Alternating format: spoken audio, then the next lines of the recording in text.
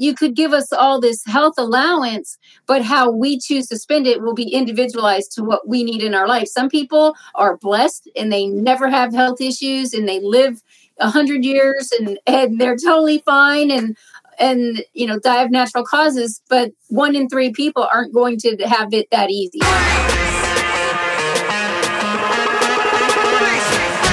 How do you grow and scale your business while avoiding entrepreneur poverty?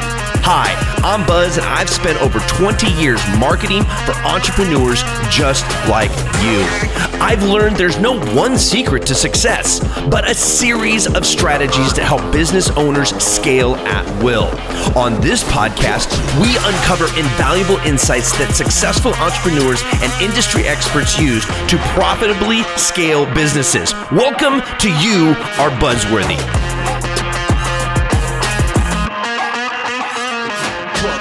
Oh, what a wonderful day it is to be alive and healthy. I am super excited that you join me here on the You Are Buzzworthy podcast. I say that I'm happy to be healthy because I haven't always been a healthy entrepreneur.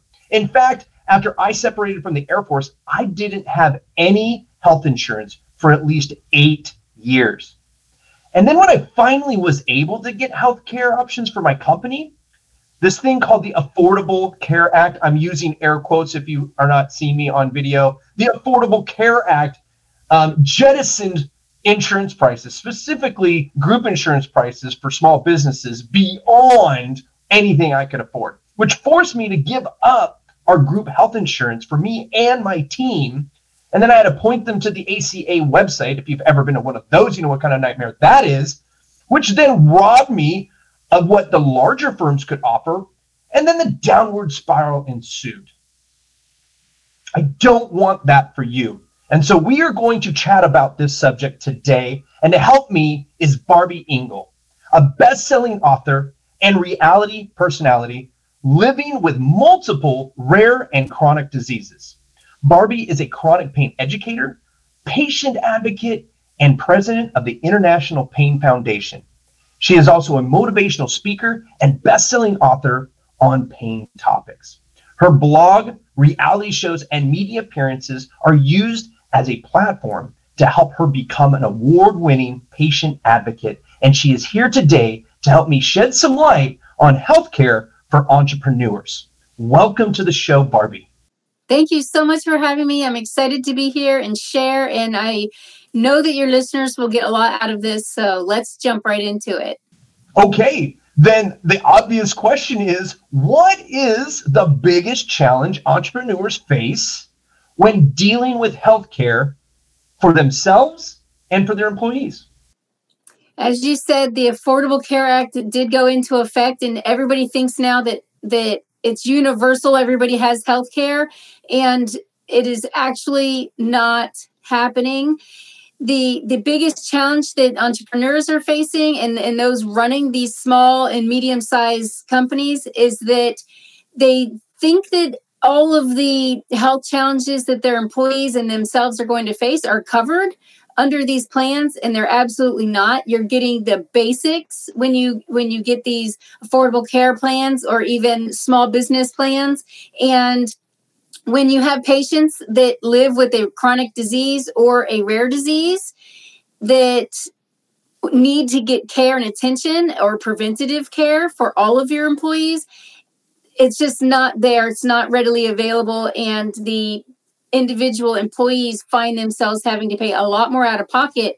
But at the same time, it goes against your organization who is covering these employees. And when you go to get that information or get that bill for the next year, you see that your premiums go up, even though it's supposed to be, like you said, affordable with the air quotes. So I remember when it hit the first year, I think we squeaked by and we did it by like reducing or actually increasing deductibles and stuff like that. I think we squeaked by with maybe a 20% increase. And then the second year, we hit 30% on top of that. And then the third year, they were threatening another 20 to 25% increase on top of that, year over year for 3 years straight. And that by that third year, I was like, we could either pay everybody's health insurance bill or we can pay everybody's salaries. We were just kind of stuck in that space. Absolutely. And even when you are choosing to pay for health insurance, you probably have to lower the number of people working for you. But if you choose to pay that 20 and then 30% and the increases, and as you present patterns to the people who are supplying the insurance, after 3 years, they say, okay, now we can ding you even more for all the people that do have a rare disease or chronic illness. And that's 1 in 3 people here in America live with a chronic illness. 1 in 10 have a rare disease, so their bills are even higher. It's going to impact you, what you can provide, and it's only continuing to cover basic care, not even the down nitty-gritty care that a person with a rare disease or a chronic illness needs. So they're paying a lot of out-of-pocket on top of that anyway. It might be better to assist with getting them a better salary and let them go to the marketplace themselves as an individual to find a care insurance program that helps them, and or they can choose as an employee to go to a concierge service, which is something that I use, where I pay a flat fee to my primary care doctor who can set bones in his office, do casts, x-rays, stitches, lab draws for blood like tests. A family doctor, like the old school family doctors. The old school family doctor. Get a concierge service, pay that fee, and a lot of the basic care can be in that. It's anywhere between $1,200 and $2,400 a year, but it's all included. And oftentimes, if you have a parent with children, the children are free if the parent pays for their concierge service for themselves. So it can really benefit a whole family, but it also takes that burden off of the employers who are only getting a basic coverage for their employees in the first place. Right. It's like catastrophic. It's almost, from what I'm hearing, it's very common for employers to basically just get catastrophic insurance coverage especially for their younger employees, which they have to give the same thing for everybody, or they give the tiers. But like for us, we said, okay, we'll split it with you. If you qualify, it's 50-50, right? Because that way we know that you'll use it. Because if you don't pay for it, I find that people don't use it. So we're saying, okay, we want you to have a little bit of skin in the game, whole 9 yards. We had to get really creative because there was things like dental that ACA didn't touch. And dental coverage and eye care coverage kept going up and up as well. I ended up self-insuring for all of my employees who were getting our regular healthcare coverage. So I was like, hey, listen, I will pay 100%, 2 cleanings a year. You get x-rays once a year, panos every 2 years. We had the plan out, and we would pay for non-cosmetic procedures for every year up to a certain amount. And we did the math. We came out ahead, and everybody got what they needed from their dental. But you can't do that with insurance as much anymore unless you do, like basically what you're saying is like, we're going to pay you some more and then you can go out there. But I'm wondering, can you even do that as an employer to say, okay, if you don't take our insurance, we'll pay you more. If you take the insurance, we're going to pay you less. Can you do that legally? Do you know? No, you're supposed to give everybody the same. So if you're paying for coverage for one employee, you're supposed to pay for all the employees, whether they're using it or not. So it would have to be a choice between, okay, we're going to offer this coverage. Some of you may use it, some of you may not, or all of you can get an increase in your salary and you're responsible for getting this coverage on your own. And I personally do a lot of gig work on the side. I've published books and I do a lot of videos and explainer videos and graphics for people. And in doing that, I found that having my own coverage is definitely more beneficial for me because I could go in and say, okay, I want this cancer coverage, or I don't need cancer coverage. No one in my family has a history of cancer. I'll be okay with that. Or I need diabetes coverage, or whatever condition you have, you can say a little bit easier on your own, what medications am I going to need? Does this prescription plan cover what I need and what my family needs versus having a universal plan underneath your employer?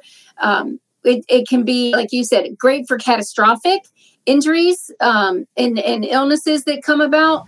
But overall, it for acute situations, it can be okay. For chronic long-term, it's going to always be a challenge. So can we, as employers, when we're presenting our compensation package and say, I've gone to my whole staff and I said, okay, we've got these two options. Either I pay for everybody and this is what we get for everybody, or I don't offer this and then we pay more. Now, for the new people coming in, not knowing this little situation, can we as employers put in our compensation package basically something like healthcare allowance or health insurance allowance? Can we show that people like, hey, part of your salary is supposed to go to whatever you deem you need for healthcare insurance? Do you know if that's something we can do? Well, we encourage individualizing care. And so if you're doing it for all of your employees equally, then you can do that. Cool. It's just, if you segregate it out and say, okay, we're going to do some insurance for some employees and not for others, and people can choose, that becomes a problem. And you don't want to be doing that. So, you definitely, it has to be everybody's getting the exact same thing. And you could give us all this health allowance, but how we choose to spend it will be individualized to what we need in our life. Some people are blessed and they never have health issues and they live 100 years and they're totally fine and die of natural causes. But 1 in 3 people aren't going to have it that easy. So, No, I get you. So we heard you talk about the concierge, which is a really good individual opportunity. Yes. Are there other solutions companies with under 100 employees can take advantage of? Huge expense that is basically strangling them. You can get a concierge service that does telehealth. Have it be known to your employees, hey, telehealth is an option. A lot of times it will save you money, time, effort, and energy to use telehealth versus getting in your car or having somebody else have to take off work to take you to a doctor appointment. To be able to do a video chat with a nurse practitioner or a doctor, they have these telehealth services where they can send packages to your employees that have a oxygen monitor and a Fitbit type of device, and they can do preventative care on top of the telehealth video appointments and say, okay, that nodule in your throat that you're showing me on camera is a little suspicious. You actually need to go in to see a doctor. But a lot of times a person just needs to, hey, doc, I did this to my wrist.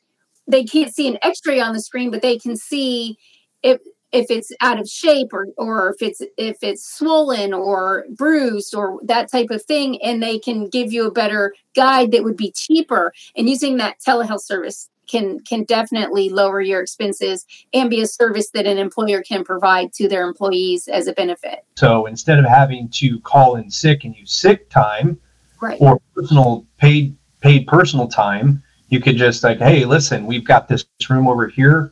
Everything's in there that you're going to need for our telehealth, and boom, boom, boom. I love that. Are there any other type of solutions, alternate solutions to the generic ACA, or actually I'm not even ACA, but group health insurance for employers that they can utilize to show that they care but make sure that they stay on budget?